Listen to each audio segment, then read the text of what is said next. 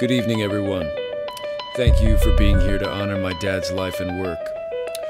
So when Rhea was planning this thing, she asked me to help out with a tribute of a certain flavor. Just remember, I'm not a professional. No, son. No. Don't lecture me, you fucking can opener. Maze, you better fire it up, dude. Shut your mouth! You're not God or my father or my boss! Drive your fucking whirlybird! They laugh in New York and they laugh in San Francisco, but they will not be laughing when the mouth of hell opens up and sucks. The whole world is in the power of the evil one, the devil. And the media that he uses to control the world is television.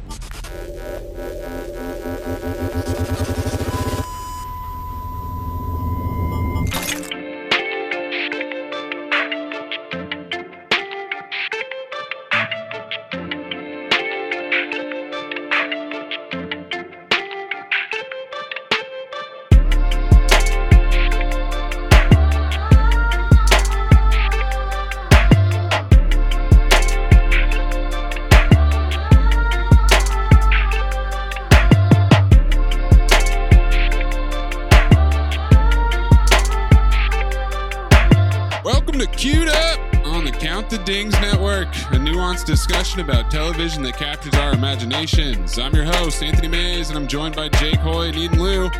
This week, we're researching the cure for Caucasian rich brain with Succession Episode 3, The Disruption. I'm going to dive right into this cold open. Kendall's at a fancy lunch with a reporter named Tanya. It's a shit show over there, apparently. Advertisers bailing, dad's out of it. Jerry Kellman in charge? Jerry's great. I actually love Jerry. But she's a time server who's way out of her depth. Kendall's in contact with the DOJ about immunity. Does not look good for them.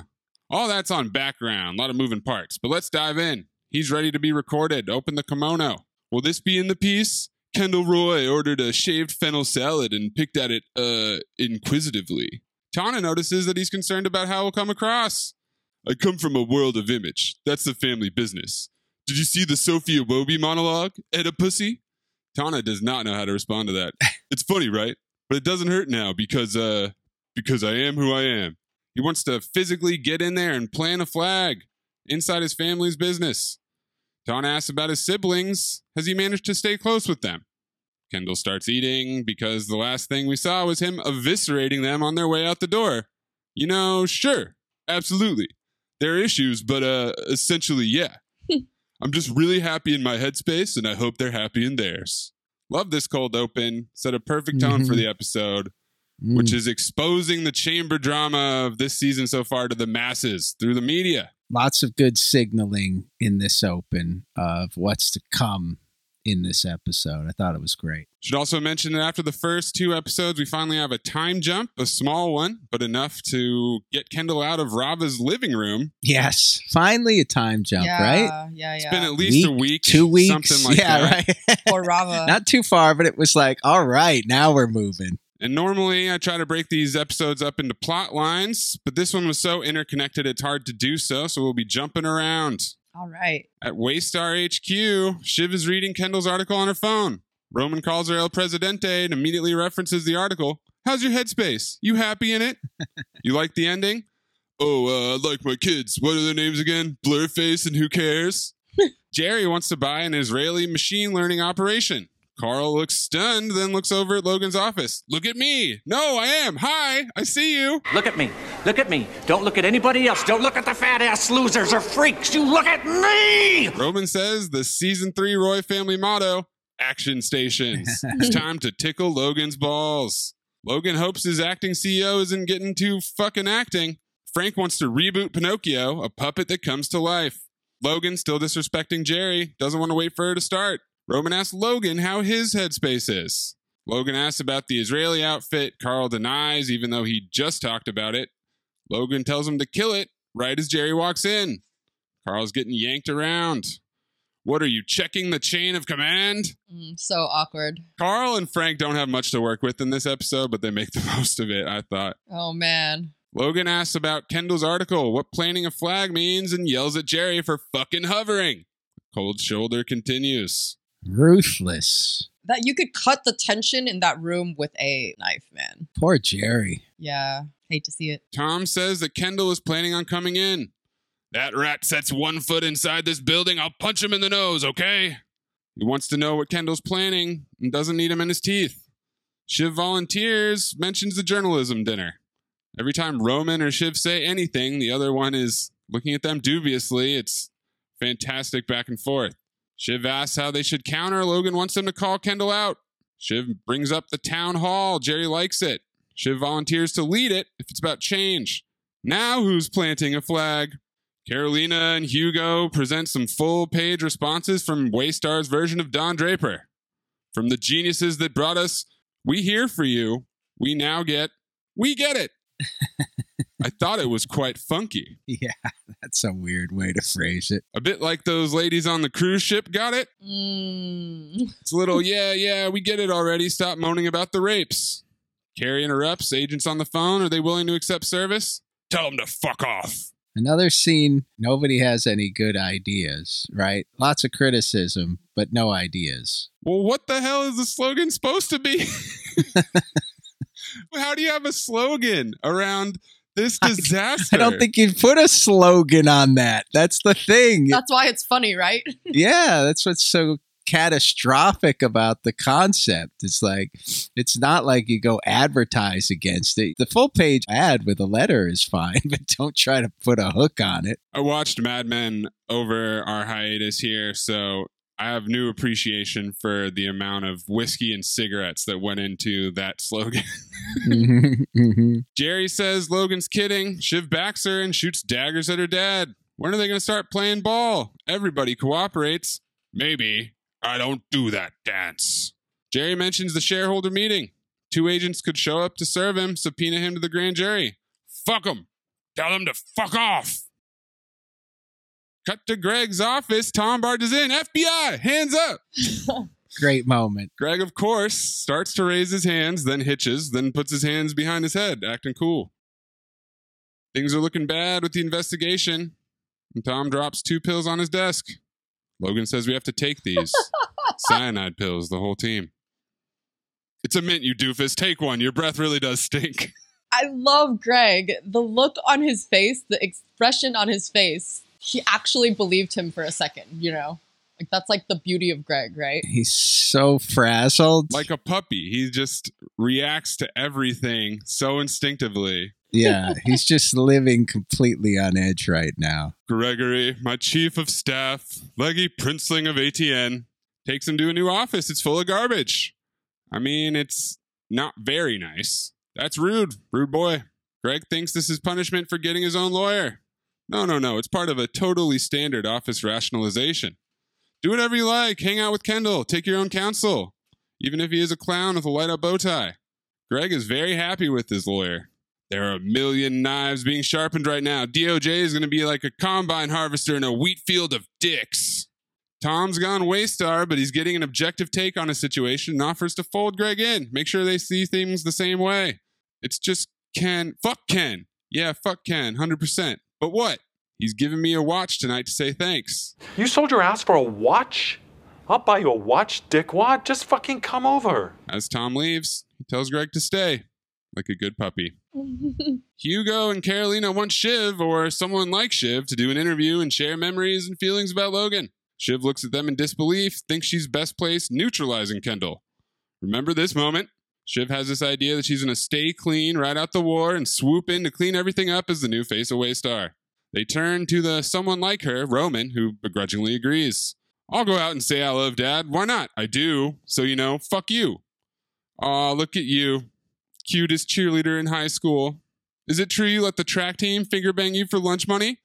Stop projecting your memories onto me. Meanwhile, Kendall and the Revolution are riding in the limo, pre-gaming before the black tie journalism event. Greg is checking out watches with the dude who carries them around in a briefcase and sells them. Is that what happens with rich people? They just got I was confused. Watch guys like this? Yeah, that's out of my tax bracket. Do you think he works for a jewelry store or something and he's just doing this because Kendall's a big deal? Like Tissot. Comfrey is there, the assistant to Barry Schneider, the PR whiz that Kendall hired. And we didn't mention in the first episode, because I didn't realize this, that she's played by Dasha Nekrasova from the Red Scare podcast. Jake, have you ever heard of that? I've checked out Red Scare, yeah. I had no knowledge of them before I learned that Yeah, what is it? for The White Lotus, Mike White had Sydney Sweeney and Brittany O'Grady listen to it as background for their extremely woke, borderline evil college student characters. So, Eden, it's basically a woke, super leftist, two young girls from the New York. It's a little anti-woke. I don't know if it can be described as woke. Have you checked it out? I've tried. I tried to listen to it, and I got pretty sick of it pretty fast. I'm not even sure what to make of it most of the time. I checked it out because they had Adam Curtis on, and they've had some interesting people on, but they're very critical of woke culture, I thought. But isn't criticizing woke culture being extra woke, Jake? I don't know. I mean, I find it all pretty confusing, to be honest with you. Can't keep up. It's not. It's a little too ironic, I think, for me. I'm not sure where they stand or what they stand for or what their point is.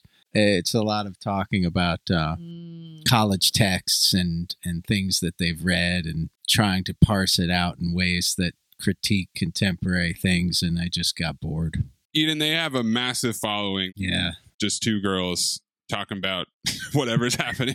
Yeah, and it's literally whatever's happening. It's all over the map. Greg asked Kendall for the green light. The watch is very expensive. He usually uses his phone for all his time needs. Fuck it, man. You deserve it. Dude, your phone is a widget, a button. Every janitor in America has one. Your watch is a Mona fucking Lisa. Then Kendall tells the watch guy to shut the fuck up. It's game time. The game is good tweet, bad tweet. Oh, shit. Okay, you crazy fuckers better have these ready when I call them out. Okay, and good tweet. Okay, allies don't always come in the form we like, but what Kendall Roy did was important and brave. Boom. Boom. That's the shit bowling bomb. All right. Bad tweet. I got it. Bad Kendall tweet. Roy is Bad not a tweet. hero, fam. He's bootleg Ross with a daddy complex. Love it. Okay. Good tweet. Okay, keep him coming, Maybe motherfuckers. it's just because he's murking his shitty dad, but I kind of want to fuck Kendall Roy. Oh, Bad tweet. Okay, he clearly has mental health issues and crazy guilt coupled with addiction. That's all this is, and it's sad.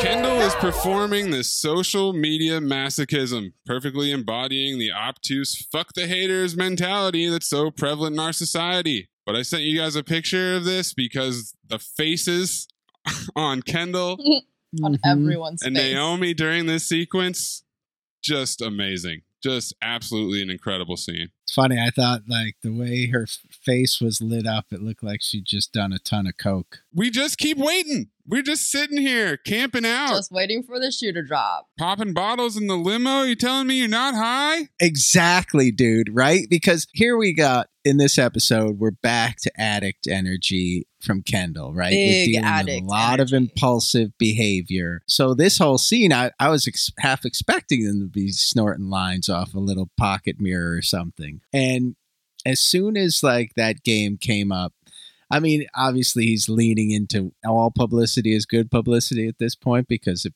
makes you part of the conversation, right?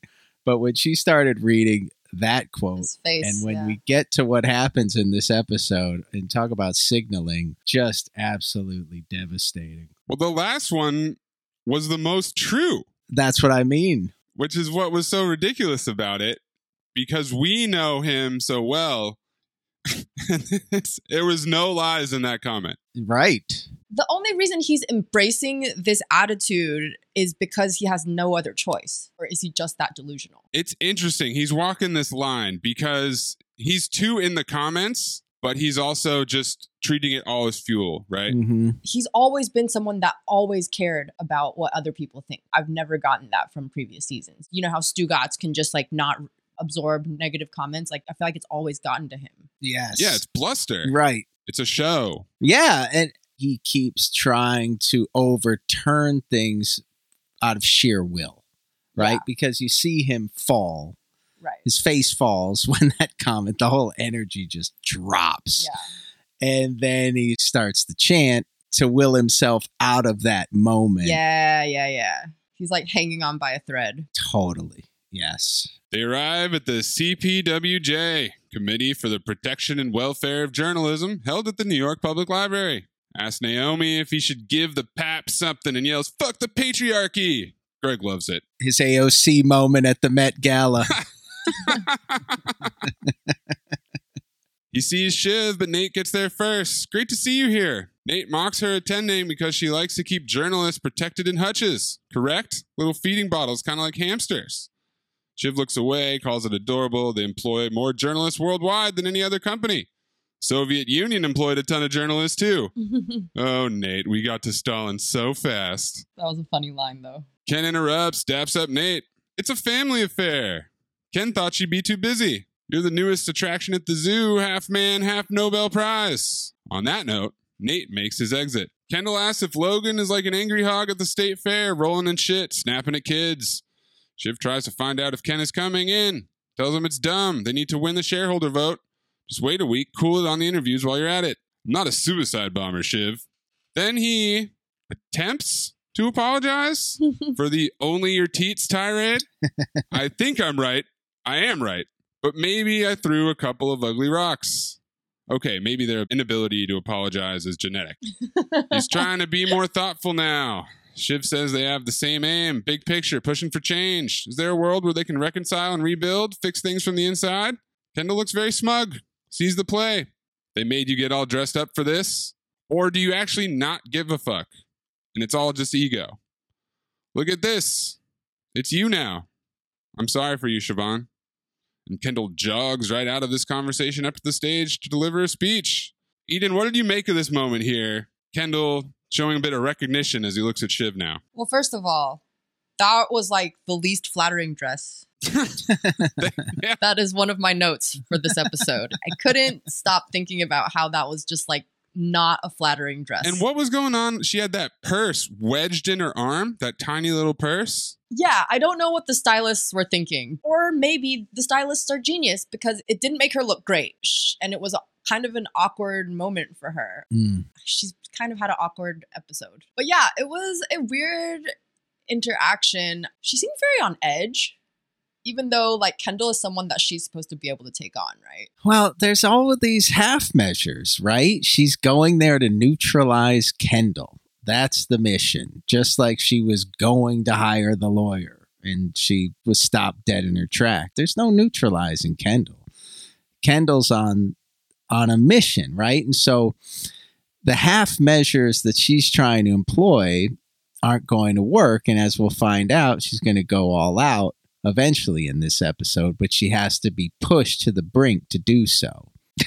When Kendall's staring at her, it made me think that he was recognizing himself. Mm-hmm. He's very familiar with the position she's in now of being Logan's eyes and ears. The desperation, yeah. Because they're all the same. Believing you're next in line, but really you're just a puppet. Mm-hmm. I think this is also the experience that everyone keeps saying Shiv doesn't have.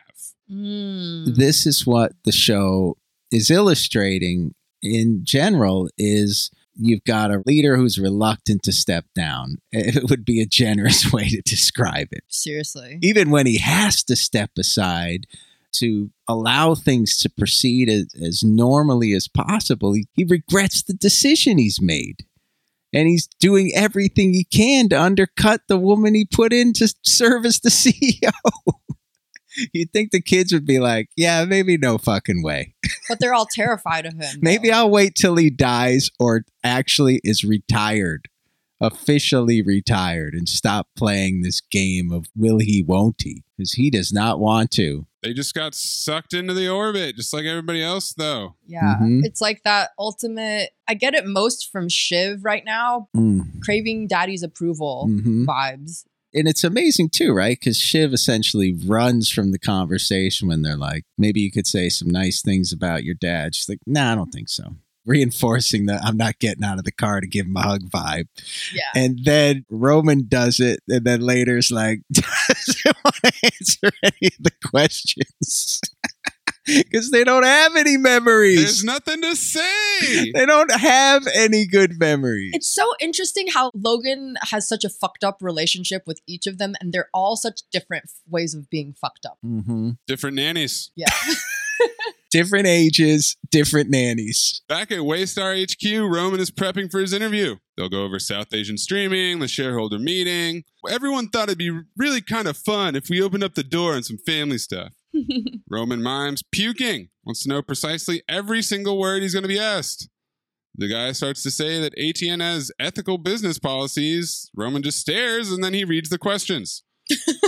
Special things he enjoys doing with Logan? No. Next question. The time Logan came to his aid? Nope, not doing that one. Didn't happen. Most cherished father-son memory? So far, these are bad. Roman has a memory. Fly fishing in Montana. And the guy thanks him as Roman leaves. Back at Logan's house, Shiv sees Marsha still hammering out deal details with Carolina. Love and marriage. I feel another million drain with every cluck from that hen house. Logan shuts the doors, asks about Ken coming in. Shiv doesn't think it's going to happen. Logan is worried if Shiv even likes him, because she won't comment in the press. My daughter, my only daughter. Wants her to declare that her old man isn't a dirty bastard. Tell the truth, maybe. About Kendall. Logan asks for trust. Yes, of course. On what? On all this. Hullabaloo. Shiv is hesitant. Asks to talk. They sit down. What's the worst that could be in the papers? Few bad apples. Shiv knows that's not true. Tom worked in cruises. There's black ops, targeted intimidation of victims and whistleblowers. Mentions NRPI, which is no real person involved. Maybe there were some salty moves. Shiv looks stunned. He can't just change his story. Logan wants to keep Shiv clean, put Jerry in, but he can't trust her. Well, maybe if you would fucking talk to her and stop being such an asshole, Logan. Yeah. You'd have a better relationship with Jerry here. Exactly. Logan's not nice to anybody because he's never had to be. He's turned up the dickishness to her. Yeah. Considerably. But that's also why I kind of felt like in this episode, he is just as far off the deep end as Kendall as far as delusion goes. Yeah, no, he's just as unhinged in this episode, big time, because he can't exert control over anything. Yeah. Right? He's trying to fuck off everything. Yeah, fuck off everything. Everything's fuck off. And you can't. You can't. These people don't work for you. The FBI doesn't report to you. That's moving forward. There's all of these things out of his control. Going back to that scene, we'll beast him. He's just trying to yell his way into a better situation, and it can't be done. Sort of the same way that Kendall's trying to will himself through the negative aspects of what's happening, because can't be done. It can't be done. He's just as delusional as Kendall Eden, except he's also an old man, so he's even more set in his ways. It's worked this far. Yeah, and he's like this person that's historically been in a position of power. That's the fundamental difference. It's always worked before. So he's like never been in this situation where he literally has no control over anything, because he used to always have control over everything. Like father, like son. Logan says he didn't know. He doesn't read his emails. And then he unleashes a racist tirade that makes Shiv cringe. Shiv, the world is fucking rough. We ran a cruise line out of some tin pot ports registered in bongo hovels, and we poured millions in it. Sure, did we play rough with the odd fucking union boss or some moaning mini repeat litigant? I don't know. It was a quarter of a century ago. A lot of it. So yes, I fought for you and your brothers, but you will not find a piece of paper that makes you ashamed of me. Okay? Well, the government does have an unbelievable amount of leverage at its disposal, Dad. The law. Yeah, the law. The law is people. And people is politics. And I can handle the people. I mean, that was that was a nice line for the times, wasn't it? Back to Kendall and the revolution. He's at the after party. Comfrey is checking out Greg's watch. It's heavy in her hand. I've always been self-conscious about my wrists, so it could address that. She says his wrists are normal. Watch guy needs payment. It's $40K. Greg thinks it's a gift. The watch guy yells at Ken. Oh my God. Ken just said he'd hook him up. Greg is flabbergasted. What's that look? Don't get weird on me. I'm not your fucking sugar daddy, cheapskate. God, that was so awkward. Why do you do that to Greg? Why do you do that to our guy? Well, Greg is always misreading things, right? He's just so uncertain. He completely misread the situation. Because remember, we've only been presented the situation through his dialogue, not through Kendall. So we have no way to know what was originally stated. Well, no. What was originally stated was, I'm going to hook you up with a watch guy. He did that. Well, he hooked him up with the watch guy, not the watch. Yeah. Greg's the one who thinks that he's owed. Right. And that he's done something here. I came to think of the publicist as kind of being like Greg's doppelganger. It's interesting to have her placed in the entourage here. Mm-hmm. Yeah, why is she? I guess it's important to have his publicist representation at events, and that's what this was. But she got a big role, and it's interesting that we haven't really met the main person, Barry Schneider. Yeah. But we're spending all this time with Comfrey. She's not going to go make the rounds with him. She's delegating, yeah. Her subordinate's job. What's her name? Comfrey. Comfrey. Okay. You know, one of those Comfrey modern millennial names. Oh boy. Okay. Wow. That's okay. I wonder if they let her make up her name herself. Yeah. Greg starts stammering. Ken tells Naomi he's not buying Greg a fucking watch. What is he talking about? What the fuck? Greg wants to give it back, but it's got his patina now. I don't have any patina. I shower. Kendall delightedly announces that Sophia Wobie did him again tonight at a pussy too. Comfrey looks concerned, wants to get him bullet points tomorrow. It looks like she tore me one. We gotta watch this. Hey guys, it looks like she tore me one. We should watch this. It'll be fun. Sophia Wobie is played by Z-Way, a writer for Desus and Mero that has her own show called Z-Way on Showtime, and she is perfect. She crushes this. So, let's turn for a moment to Kendall Roy, my favorite white man. Snitchy Rich, or as you may know him, a jar of mayonnaise in a Prada suit. Okay. Boy tweeted earlier today, we must overthrow okay, you the can culture laugh. of corruption that silences women. The fuck is he talking Amen. about? That's like your dog saying, hey, guys, we have to punish whoever ate coffee grounds out of the trash and then shit on the sofa. Hashtag sofa justice. Actual That's progressives have been embracing this dude. Why? This is the guy who told Congress like a month ago that the investigation into his father was a witch hunt. And he's also the fail bro who once posed in this photo flashing gang signs outside of Jean-Georges. Okay, that is such a reach. You were being tongue-in-cheek. She fucking loves me. Kendall She Roy loves me. suffers from a severe case This is of love. what doctors call Caucasian rich Brit. What happens is genetically inherited wealth and whiteness can cause neural pathways in the brain to constrict and make the patient believe he's woke when he's just a total fucking jackass. Kendall loves it. He wants to go on the show. Comfrey's worried about the backlash. Backlash? This is being in the conversation. This is fucking great. Back at Shiv and Tom's place, when Shiv gets home, Tom is white boy wasted. Oh man, this is funny. White boy wasted. Mondale is eating some of your pantyhose, and I had to pull him out of his ass. I was dying at the dog's name, Mondale. Jake, please explain to our younger listeners who Walter Mondale was and why they would name their dog after him. Wow. I mean, that's a throwback. And I don't even know if I can remember the years. Like, we're talking. He was Carter's vice president, and then he ran against Bush and lost. Yes, that's what it was. I mean, we're going way back. This is the way back machine. This is before my time. I basically do not even know who this man is besides his name. I don't know who this man is. Well, the funny thing is, I would kind of think it's before Shiv's time. What type of legacy did he leave that would inspire Shiv to name her dog after him?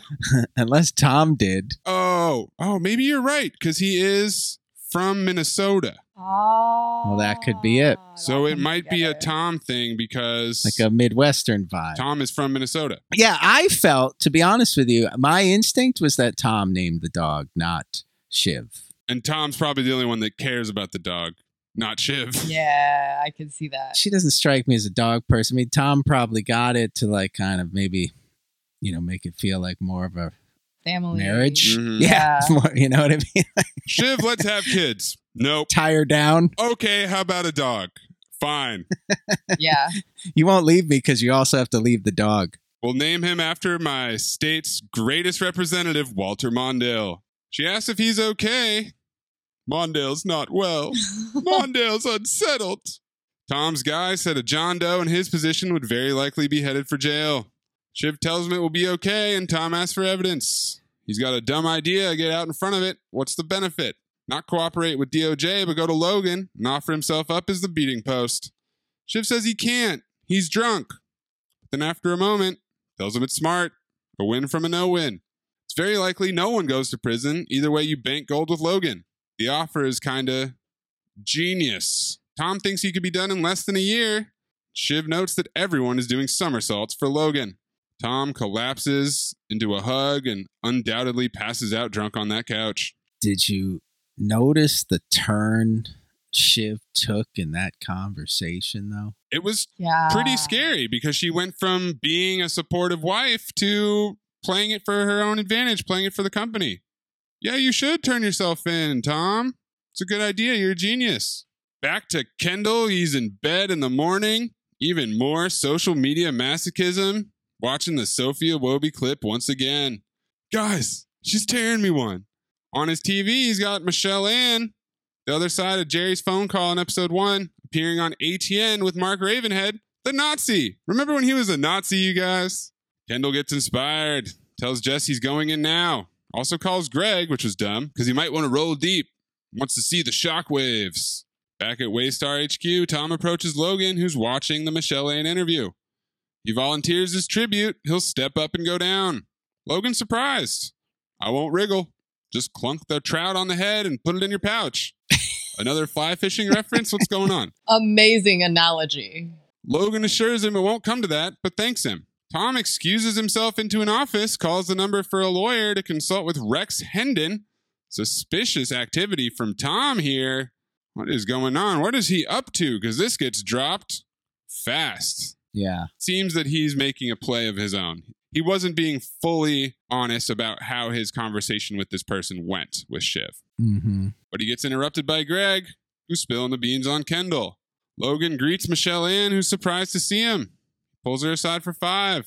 She calls him tough. He wouldn't take service. Logan's not going to respond to Kendall waving his dick in the air. But are you going to be more cooperative? It's a witch hunt. They'll regret the time and money spent.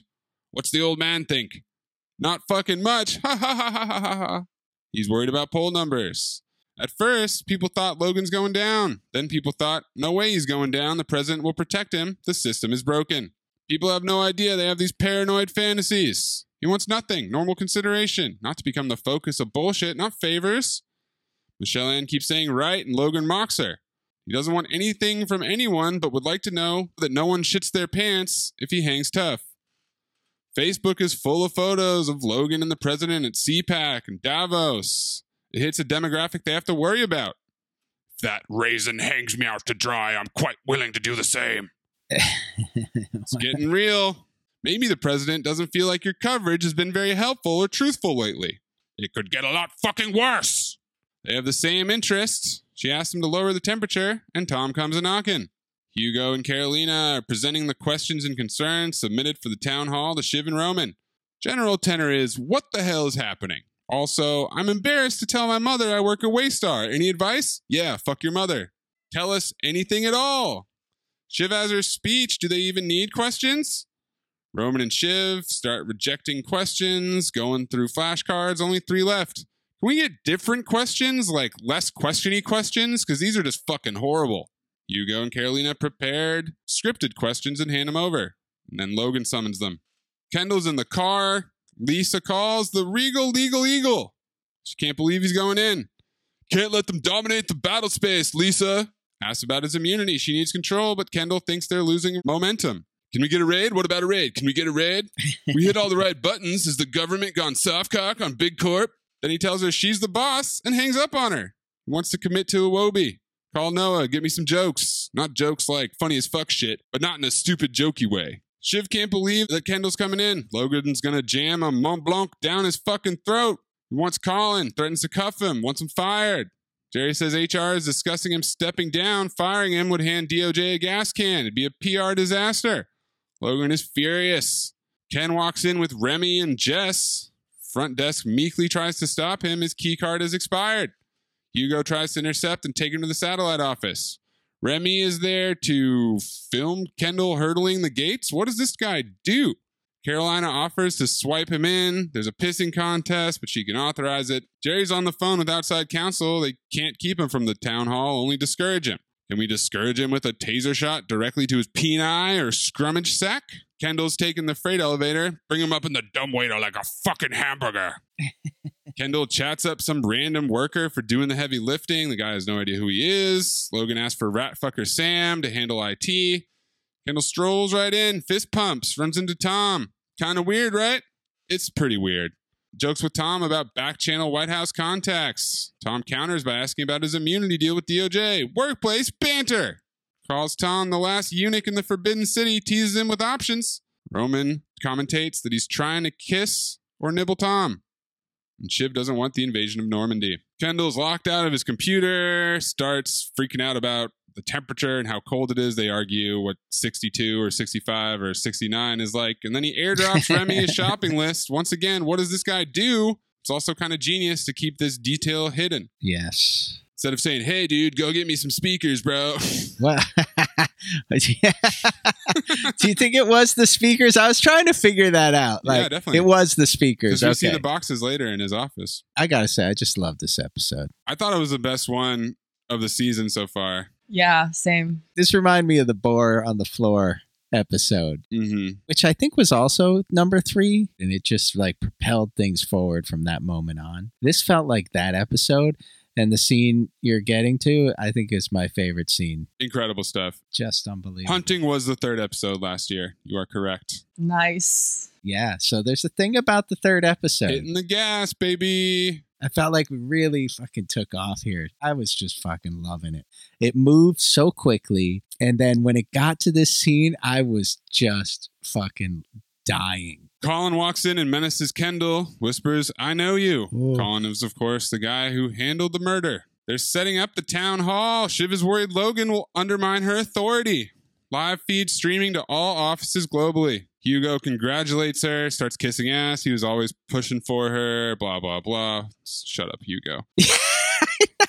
What is your angle here, bro? Love that. I love that. Throwing that stuff in there, and then the way they faded out on it. It gets better. Carolina welcomes her to the stage as domestic president. Keep it straightforward. A senior executive, also a senior brother of hers, has made serious allegations. So they take those allegations seriously. Say serious again. Much that they can't talk about. It's a family operation. They're all part of the family. She introduces herself, smiling, flipping her hair. She looks so happy up there, brings up corporate responsibility. I know some of you have concerns, and I'm here to tell you, we get it. We're here for you. Favorite detail is you see Hugo in the crowd, mouthing along with, we get it. Mouthing the words. Oh, so great. He did his part. As she starts to dive in, Rape Me by Nirvana starts playing over the speakers. Such a cringe scene. I was rolling. If mistakes have been made historically at cruises, we are going to identify them and implement. What's more, personal accountability is one of the 4 core pillars of the Waystar philosophy. Hugo? Yeah. We got that. Yeah. Thank you. Some people might think this issue is a joke, but I assure you we take it very seriously. Just thank you. Go find out what the fuck is going on. So, we are going to ensure that those who engaged in any actions that went beyond mere mistakes to more purposeful.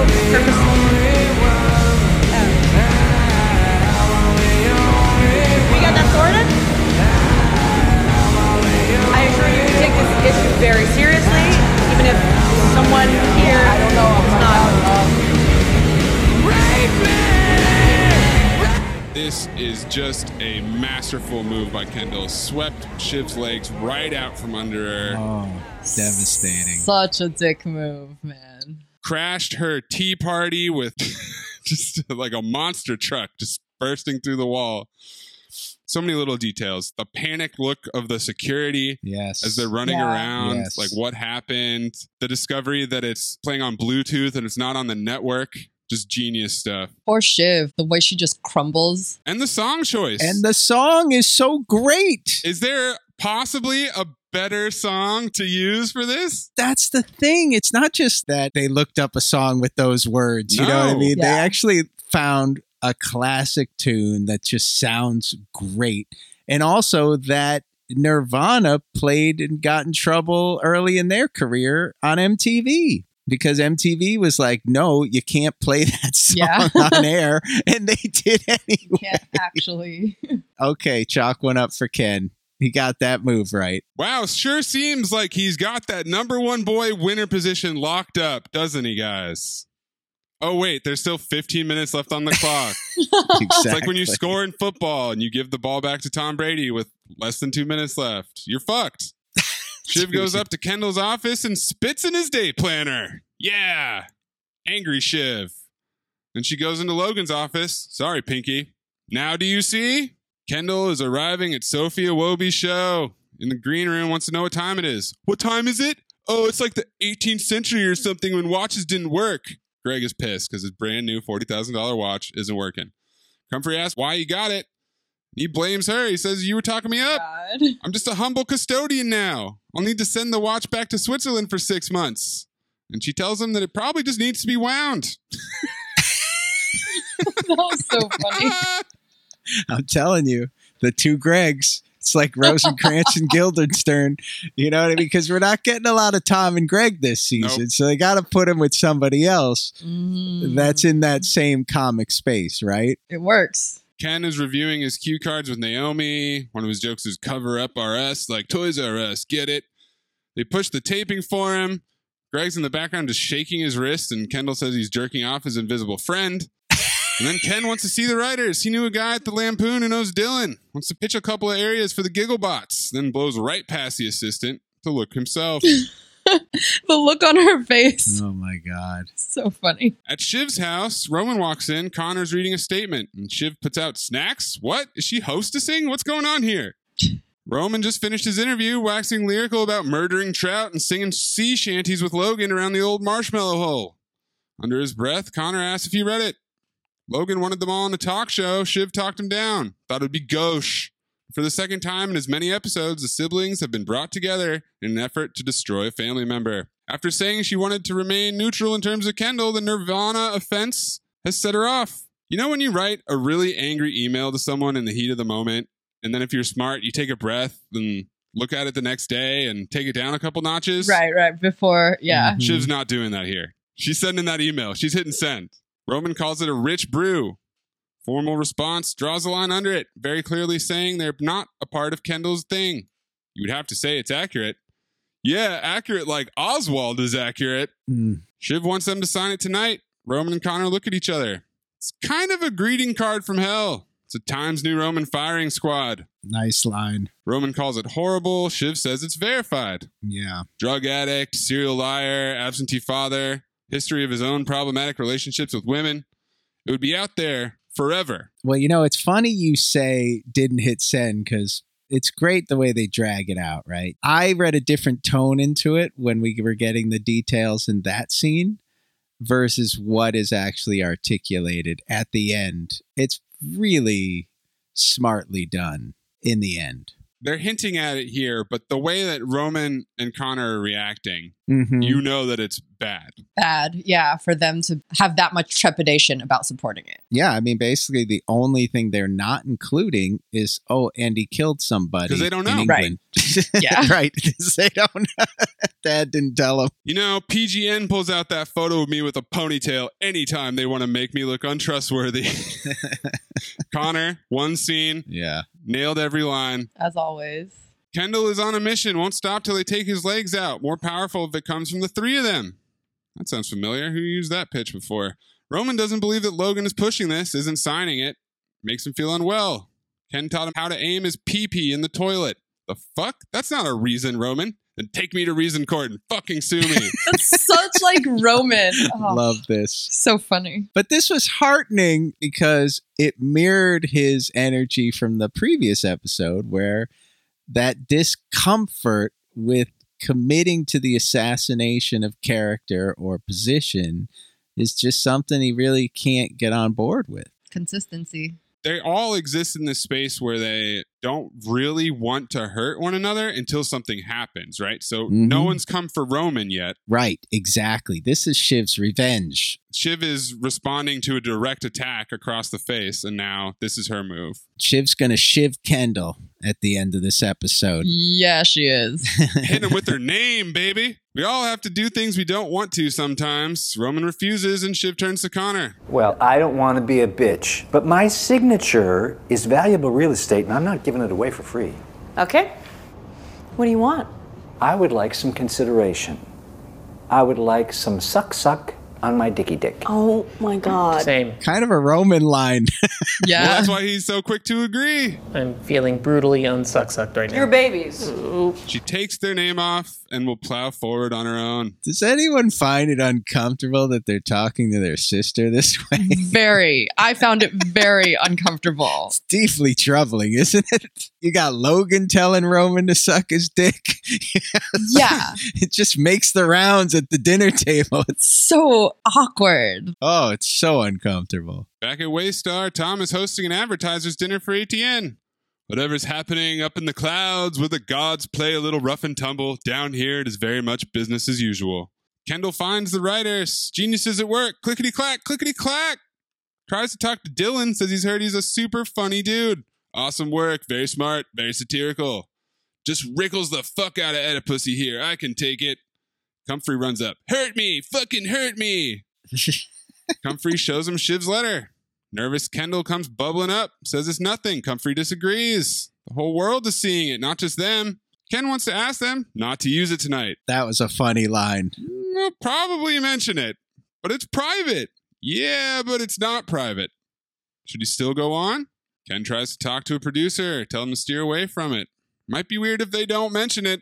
Says he might possibly have to bow out. They tape in 15 minutes. Oh, I'd help with that, obviously. I know people. What, you're going to call Jay-Z? A name? Yes, I can do that. Producer tells him it's comedy. They all have fun. Sophie's tough but fair. He's their guest. Kendall says yes. Then slowly walks away as a frozen fake smile turns into real concern, and he wanders into a server room, hiding like a little boy. Back at Waystar, Logan sees Roman going to chat with Jerry late night and intercepts him.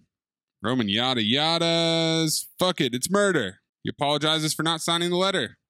Logan calls him a smart little fucking cookie for keeping his nose out. Mocks him for the interview. Dissect that. I love my daddy. I never figured you for a faggot. Oh, wow. I'm kidding. I know. Oh, God. Ice cold. So cringe. Logan doesn't remember the fishing because it was Connor.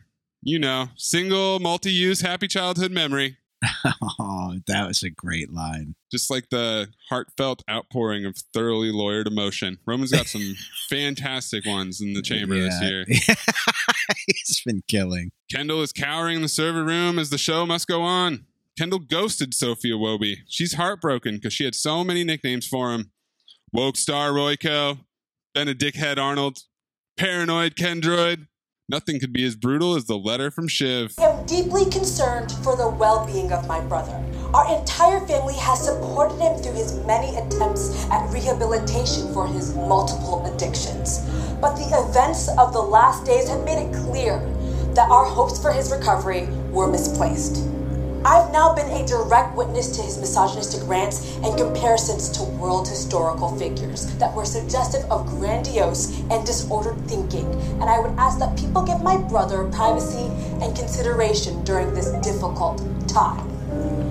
And that's from his sister, and she's the fucking nice one. There's a close-up on Kendall's face, and he's kind of looking like Gollum. Big eyes and turned into a shell of a man. I just kept thinking, how did he not anticipate this? Yeah, after pulling that stunt, he must have known that she was going to strike back. Not just her, but them collectively. He knows how ruthless his father is. I honestly think it's the Shiv element. Oh. That packs the punch. Yeah, okay. As we've talked about, he has been trying to create this buffer for himself to be invulnerable to all you're right. comments and criticisms, but Shiv... That's the extra element. we'll get to it in a minute, but I think Shiv made a mistake doing this. I think it was a bad move for her. Oh, really? Okay, I'll be interested to hear about that. I don't think he was expecting it from her, is the main point of that. That makes sense. Makes it especially devastating. Sophie reads the entire letter, and it's a lot more bracing than the comments we got from the scene with Roman and Connor. It's brutal because it's so convincing. It's like she said, it's all verified. This is all true. And it's stuff we've been talking about since the first episode. He looks unhinged. He's behaving impulsively. He's putting his addict energy out on full display. The added element of bringing in the comments that he literally just made at the end of episode 2 and airing those out to the world. The idea that he's comparing himself to Alexander the Great and that makes him delusional. It's fantastic. Back at Waystar, Jerry comes in. The FBI are downstairs. Tell them to fuck off. Yeah, these are the ones that don't fuck off. Search warrant. They're at the gates. Jerry thinks him talking to Michelle Ann spooks the DAG. Logan blames her. She's got no fucking acumen. Well, I guess the government isn't a fucking Pez dispenser. You don't push a button and something pops out the other end. Ask them to come back tomorrow. They'll kick down the door. They'll bust out the crowbar. Finally starts listening to Jerry in this scene. After a long, dramatic sign pause, Logan agrees to cooperate. Get the special committee, shift the legals, we're cooperating. Tom gives a speech about loyal viewers. Oh my God. We will survive this whole episode because of our strength, because of our depth of talent, and because of our values. Our true What's that? What's that, Hugo? Don't want to spoil the evening, but the FBI is raiding the premises. So if you see them, that's what that is. That's what that is. I like gala hosting Tom. It's hilarious. Dude, I love Tom doing the ad sales meeting. He's kind of good at it. Oh, it was great. I mean, that's such a corporate thing, dealing with the ad sales people. It's like your outside sales, your clients. I mean, it was fantastic. Logan is slumped over the rail in his office like Jimmy Butler. Shiv's watching on TV in disbelief. The FBI is pouring into the building, and Kendall is still in the server room watching on his phone. Credits. Doozy. What an episode. Don't forget the smile. Cracked a smile. I guess that is a smile, right? Yeah. Oh, definitely. Yeah. Everything went up. Like you said, he was riding sky high. Then he was completely decimated. To the point where, like you say, he's cowering in the server room in the dark, like a little boy with his knees up. And then there's this little moment of luck, right? But he will probably mistake it for having somehow affected it. Well, that's what I wonder. Give himself some credit. He was asking for a raid earlier.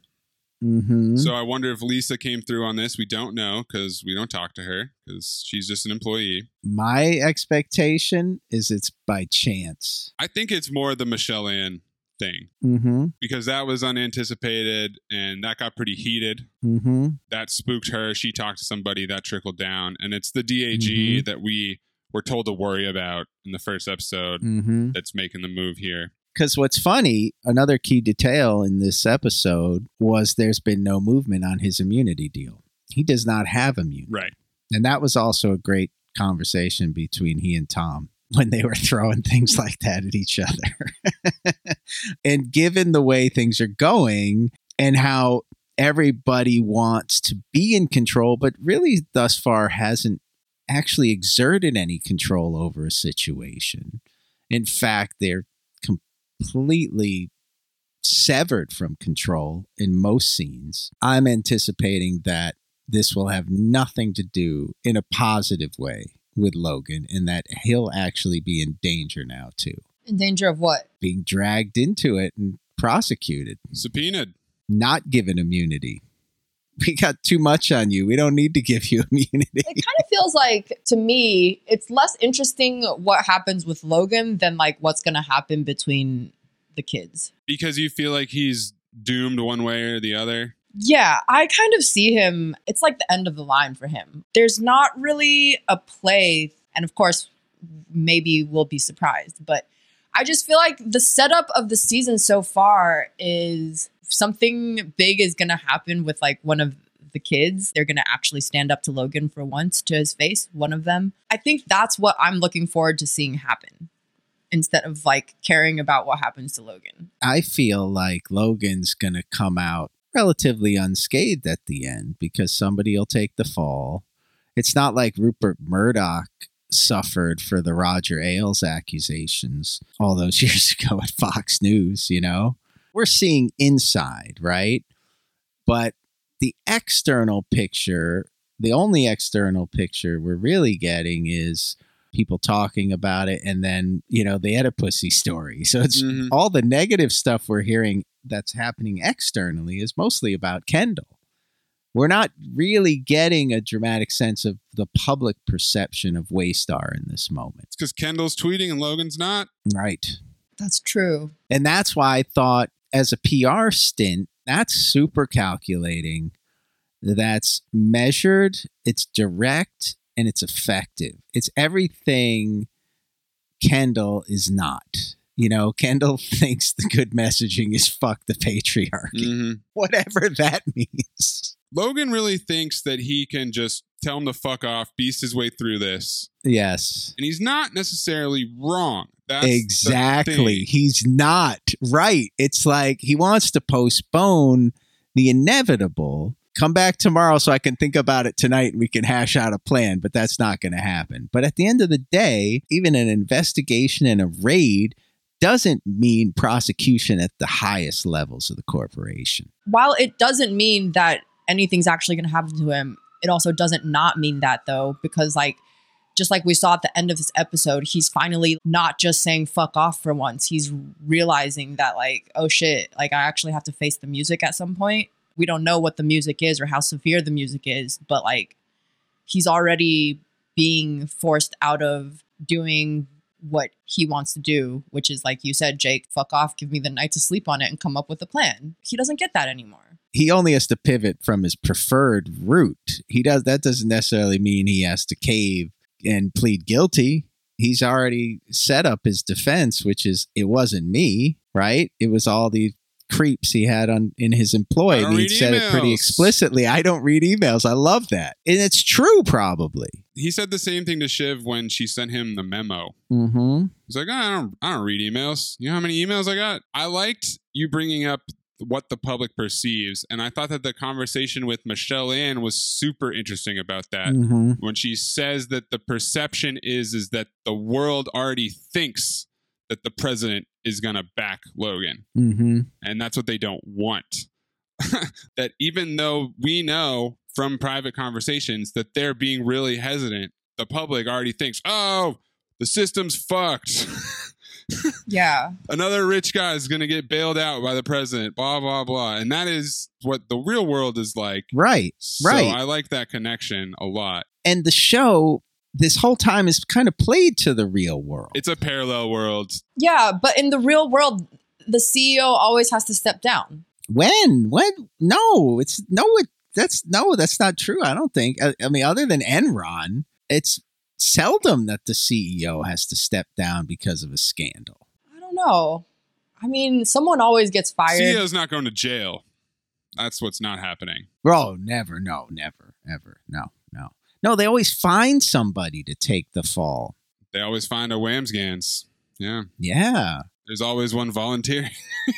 Your mention of that super short scene, which we don't get many super short scenes in this show, of Tom dropping back and making a call to set up this notion of him trying to protect himself, was interesting, you know, because they're all schemers, right? And they always want to have, as ill-prepared as all of them always seem to be, they're always trying to create two paths. They always have something up their sleeve, like a plan B in case whatever they decide to witch their wagon to doesn't. Like, that's all they seem to know. Yeah, right. Okay, I've created this option, but now I need to create another option just because I never fucking know what anybody's really thinking. So, that takes us to the awards for this week. In unprecedented fashion, Kendall... Wait. Maze, you said earlier... Oh, I'm going to talk about it. Okay. Shiv? Yeah, we didn't finish getting your take, I feel. It's coming. It's coming for you. Okay. Because I'm all right. Sorry. You're just being a great co-host, a great assistant producer here. No takes left uncovered. Forgot you're a pro. Okay. In unprecedented fashion, Kendall did both in this episode, which is very confusing in terms of awards. He's the number one boy. He pulled the Nirvana offense, but then he shit the bed at the same time. He ghosts Sophia Wobie. He doesn't go on her show. He gets absolutely crushed for it. Well, okay, but was that really a bad decision? Yes. Because it was already a bad decision to be going on the show. Fair point. But he already made the decision, though. But saying you were going to go and then not going compounded it. Not showing up, that is so humiliating. I wasn't sure that was actually not the worst outcome for him. Because, I mean, God only knows what stupid shit he would have said on the show to make it worse. Great point, but he still loses because Shiv released this letter. Oh, I'm okay with him losing. It's not that. I was just debating the point of whether it was worse. Yeah. By accident make the right decision to ghost the show. Yeah. I mean, that would have been live and available for anybody to watch for all time. What do you mean, Jake? He would have had an audience for his TED Talk finally. Exactly. Yeah. Not a good idea. You imagine how many buzzwords he could have got off on this show? I know. Wasted opportunity. I mean, frankly, I'm thinking the PR team is like, thank God that didn't happen. I'd rather have her because he's going to make fun of him anyway. Yep. But if he goes on the show, he's sticking to his I don't care about the haters like shtick. Teflon, baby! That he hasn't been pulling off all that well, but he would have at least had an ounce of conviction that he was going to like try to stick with it. Dude, did you see him talking to the writers?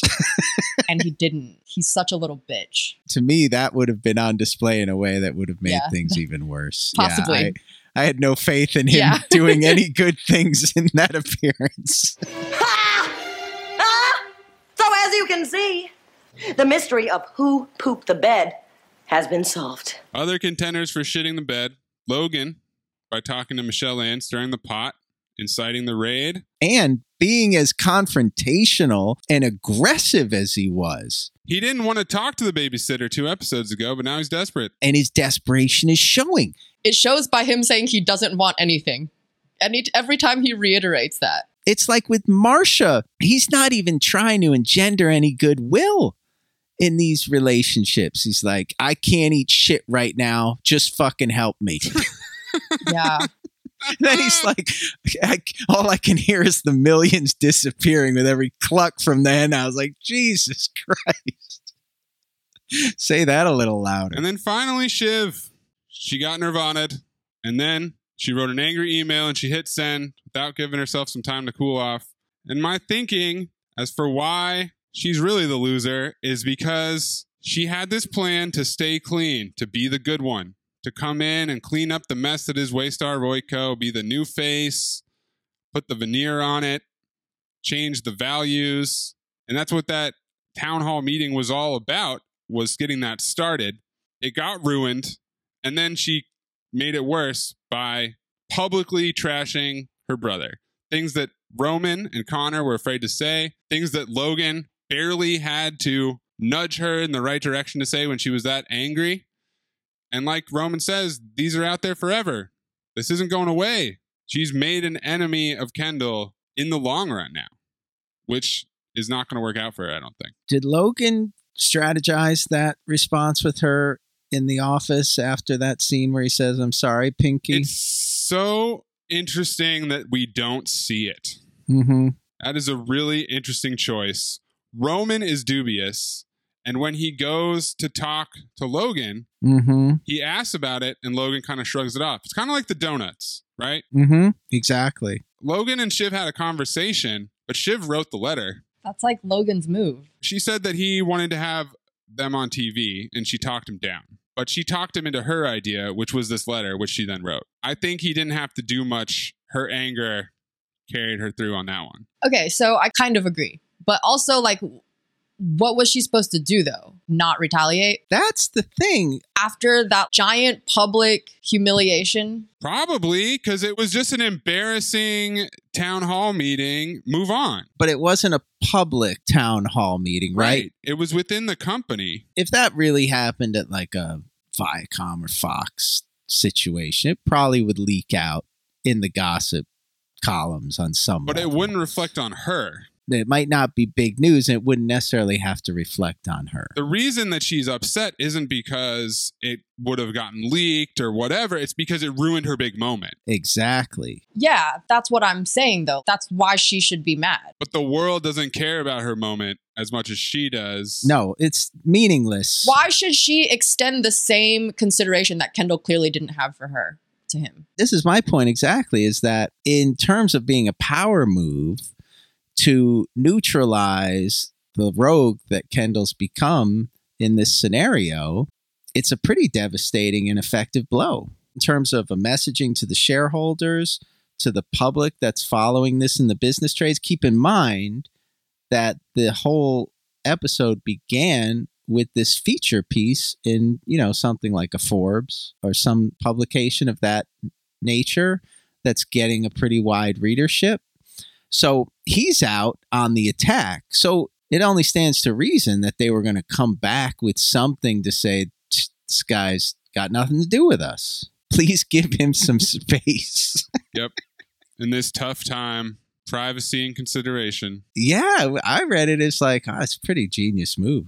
Yeah, I didn't hate the move. I thought in the moment they were talking about it, the three of them, I thought it was going to be more viciously delivered and less couched in this mental health crisis language. The way in which she did it, The delivery, yeah. I thought was really powerful. Clever in a way, yeah. Yeah, and it didn't make them look mean. Yeah, it was like sympathetic. Exactly. Faux concern. We're worried about our brother. So that aspect of it turned it around for me and made me think it was a good move on her part. I don't have the same feeling about the don't hit send that you do. And I thought she might have even revised it into that scenario when it initially what Roman was reading might have been a different draft. It's possible. I think Shiv and Kendall both won and lost in this episode. It was interesting. Yeah. They're all losing. Right.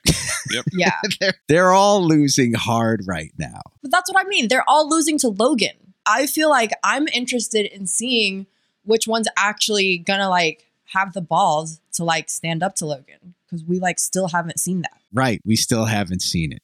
And as close as we've gotten is Kendall. See how that turned out. All right, Eden. So who's your loser? Ken. In that, I actually felt bad for him in that final scene. I rarely have pity for any of these people, but I actually kind of felt for him. All right, Jake. I'm going to go with Logan this episode because everything is collapsing. He's the most vulnerable at the moment because at least Ken got the uptick at the end. Shiv got her revenge and accomplished something in the end. Roman really wasn't at stake in this episode in that way. Connor's too slight. Jerry's too slight in this episode. And Logan, he's even more unhinged in this episode I agree. than he was in the first episode. So I got to go with Logan here. I'll go with you, Jake, because I agree. I think Kendall had some wins. So Logan. Even if it's just luck, he ended on a positive note. I will say, Shiv's move, the part I didn't like about it was her trying to get Roman and Connor on board. I think that was kind of tacky. It's clearly a her versus Kendall thing. So I thought it was a little bit underhanded, even though there's no rules, obviously. No pride, no shame, whatever. It's war. I didn't like that part. Talk about the signaling. You brought up the guy coming into his face saying, I know you. Mm-hmm. Colin. And in that moment, man, Kendall looked disturbed. Oh, yeah. Okay, they're basically willing to threaten violence on you. What was the line on the call? Discourage him? You can discourage him from attending the town hall. They got mafioso on his ass. That's why I said it's hard to believe, especially after that message, that he wasn't anticipating something really dramatic. Right. He hadn't even yet performed the rape me stunt. So, who is our number one boy who won the episode? You're my number one boy. Man, did anyone win this Did anybody episode? win? Kendall kind of won, but he also lost. So, my only real number one boy is Sophia Wobie in her show, Oedipussy. Oh, wait a minute. That's cheating. I was gonna say we're the winners for getting a good episode, but I felt like that was cheating too. Hey, we could have given Greg the loss. He did have to pay $40,000 for a broken watch. Did the watch guy win for selling Greg a broken watch?